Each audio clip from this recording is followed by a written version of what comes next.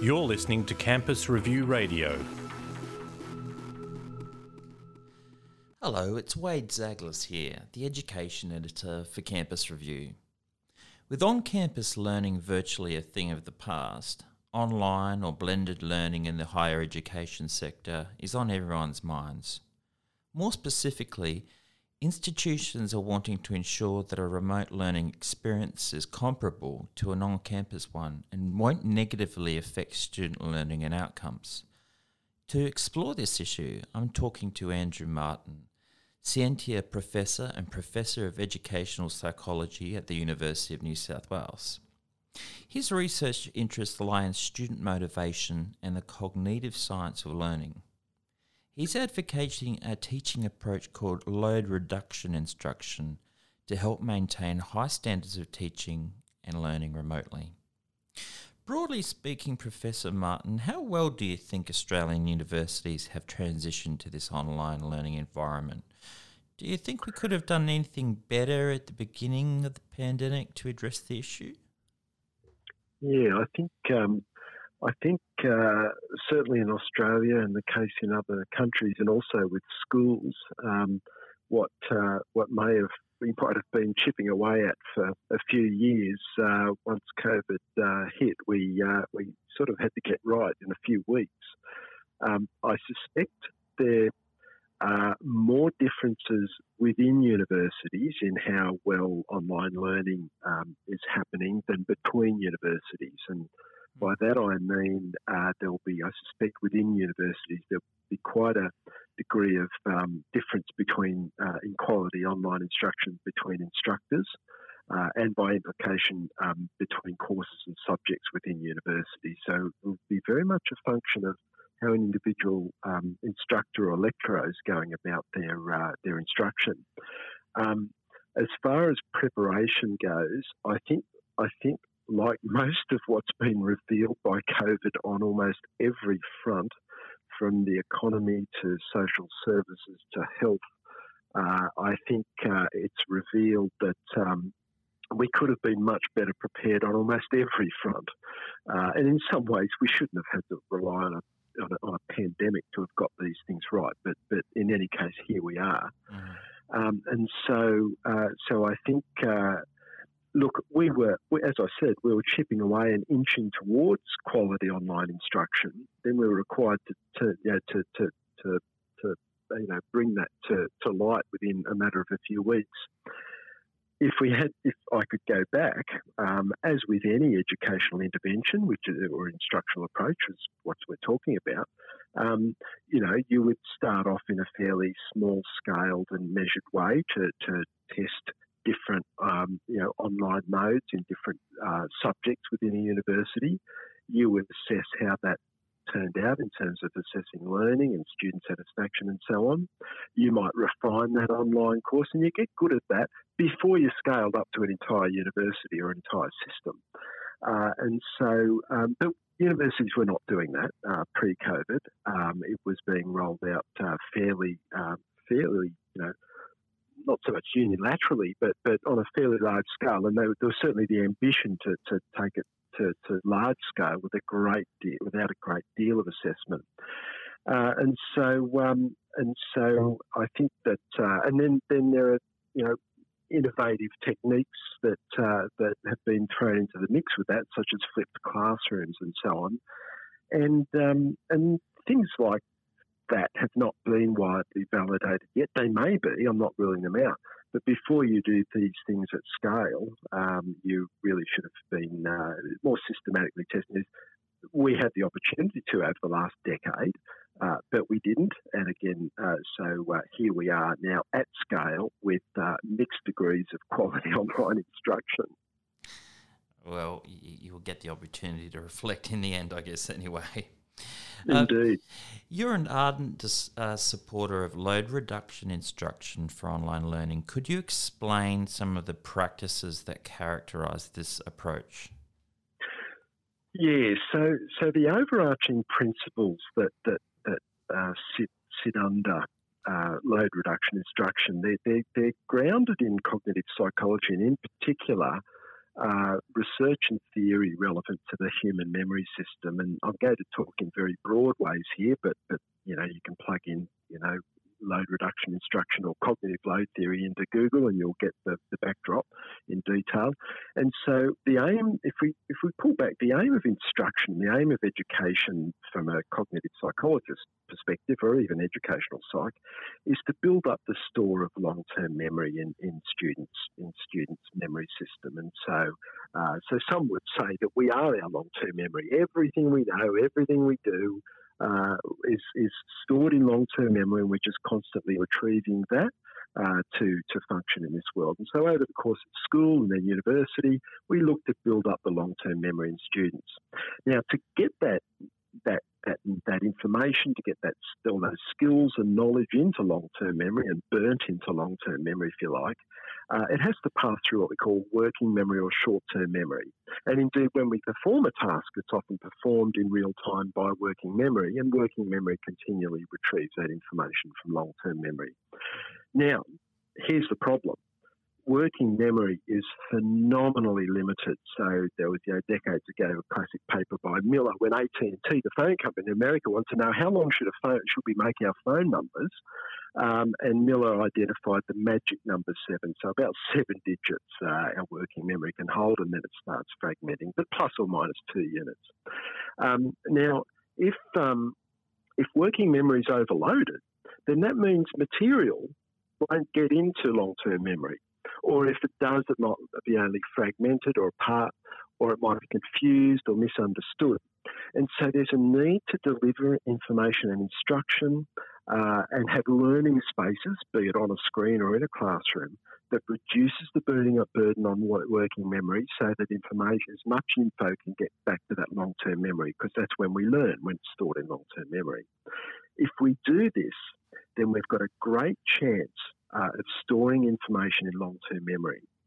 And examples of material or context that burden working memory are when we present too much information too early to a learner, or when we might have too much information on screen, or these distracting elements flying around, or sounds on screen or in a classroom, where the information is not non-linear, so it's jumping around and a student has trouble keeping up. Where there's potential to go elsewhere, so in a classroom you might just get up and walk to another part of the room, but online there's vast potential to hit hyperlinks and to go into all these interesting places. So if you think about online environments, all of those things are very much a risk. Too much information too early, non-linear, potential to get distracted, potential to get off track, and so on. So load reduction instruction is an instructional technique comprising 5 principles that guide instructors, including online instructors, as they present material so that working memory, particularly when learners are novices and new at something, are not burdened. And so the 5 principles are as follows. The first is where you reduce the difficulty of material in the early phase of learning as appropriate to the learner's prior knowledge. So it's important to get a sense of where the learners are right now when they start. The second is good scaffolding and support through the material, a lot of help giving to ensure that the student is hanging in there. The third is ample structured practice, and so that requires some repetition of things that you might want the student to be learning. The fourth is feedback, feed forward, and so where you provide corrective information to the learner, that's the feedback part of it, and using that corrective information, you provide them with improvement-oriented guidance, so you get them on that feed forward loop. And then finally, when you're satisfied the learner has got the basics of skill and or knowledge, you provide them with independent learning opportunities. And that last part is really important after they've got the basics, because research into cognitive load theory has identified what's called the expertise reversal effect. And that is, if we keep banging on with highly structured and explicit instruction, once someone has got the basic information, then learning can start deteriorating again. So an important part of managing working memory is not to overload it with boredom once you know what's going on. And so that's why the last part is where you give students a really good opportunity for independent learning, but not before they haven't mastered the basics of knowledge and skill. You've already mentioned a few of them, but what kinds of other practices are not fit for online instruction, in your opinion? Can you name anything else? Yeah, look, I think rather than going into very specific examples, and I'll mention a couple. An overarching, again, getting back to these guiding principles, because every course is different. Every bit of material in one subject is different to another, and so in many cases, learning scenarios can be very idiosyncratic. So these broader principles like load reduction instruction are very good in providing some coherence regardless of what the environment is. And so, for example, what's not fit for online learning is if you get the order of those load reduction instruction principles around the wrong way. So, for example, for novice learners, if you throw them into the deep end, you burden them with problems that are beyond the knowledge that they have. If you present information that is not chunked, it's actually too much too early, or if it becomes a bit of a mystery tour and it's non-linear and the student, then none of that is much help to a novice learner. By the same token, if for an expert, you've got sort of highly developed learners, if you again emphasise the explicit too much, then that can lead to what I was talking about in terms of the expertise reversal effect. And so I'd say what's not fit is where you get the ordering wrong, and such that the working memory is overloaded. And by implication, there's no chance of the appropriate or sufficient information getting through to long-term memory. I will say, though, that before, even though you may have an expert learner in front of you, the research does show that expert learners still have the same burden on working memory.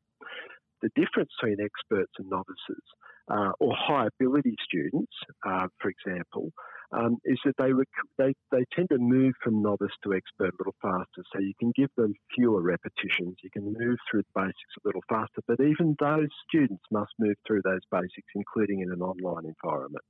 Finally, it appears a university is becoming more and more confident with their online delivery, as they have to, Vicky. But we do have to face up to the fact, don't we, that the current environment may mean that students' grades could slip.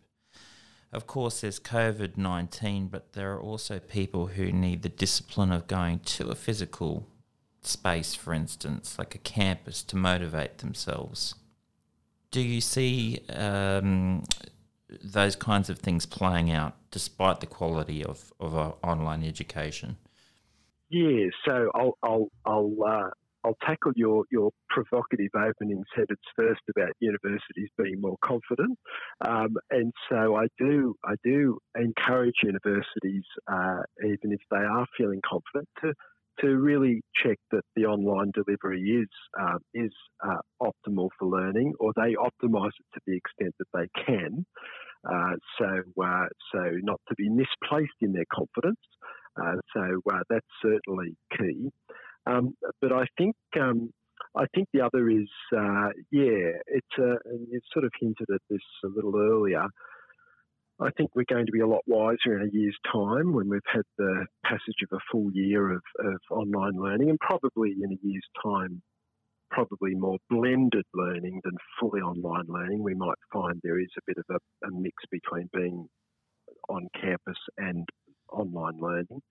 And so I think we'll know a lot more in a year's time when we've passed through almost a full year of learning in this environment.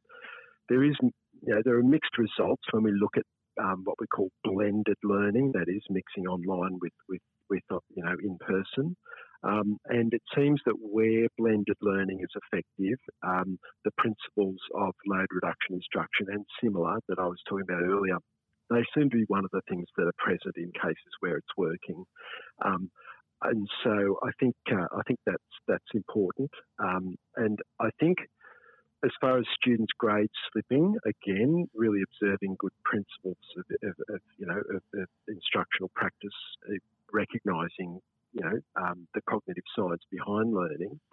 but also I think the need to have very good processes in monitoring students' progress and targeting students as quickly as possible if they need targeting. So I'm mindful, for example, that in New Zealand, after the earthquakes in Christchurch, a lot of students had to move to online learning, and it seemed that a lot of the learning gaps were averted in cases where students were identified very quickly, who would need a more intense learning support, and they received that. And then when they got back into class, they received further support. So I think we need to be mindful of that.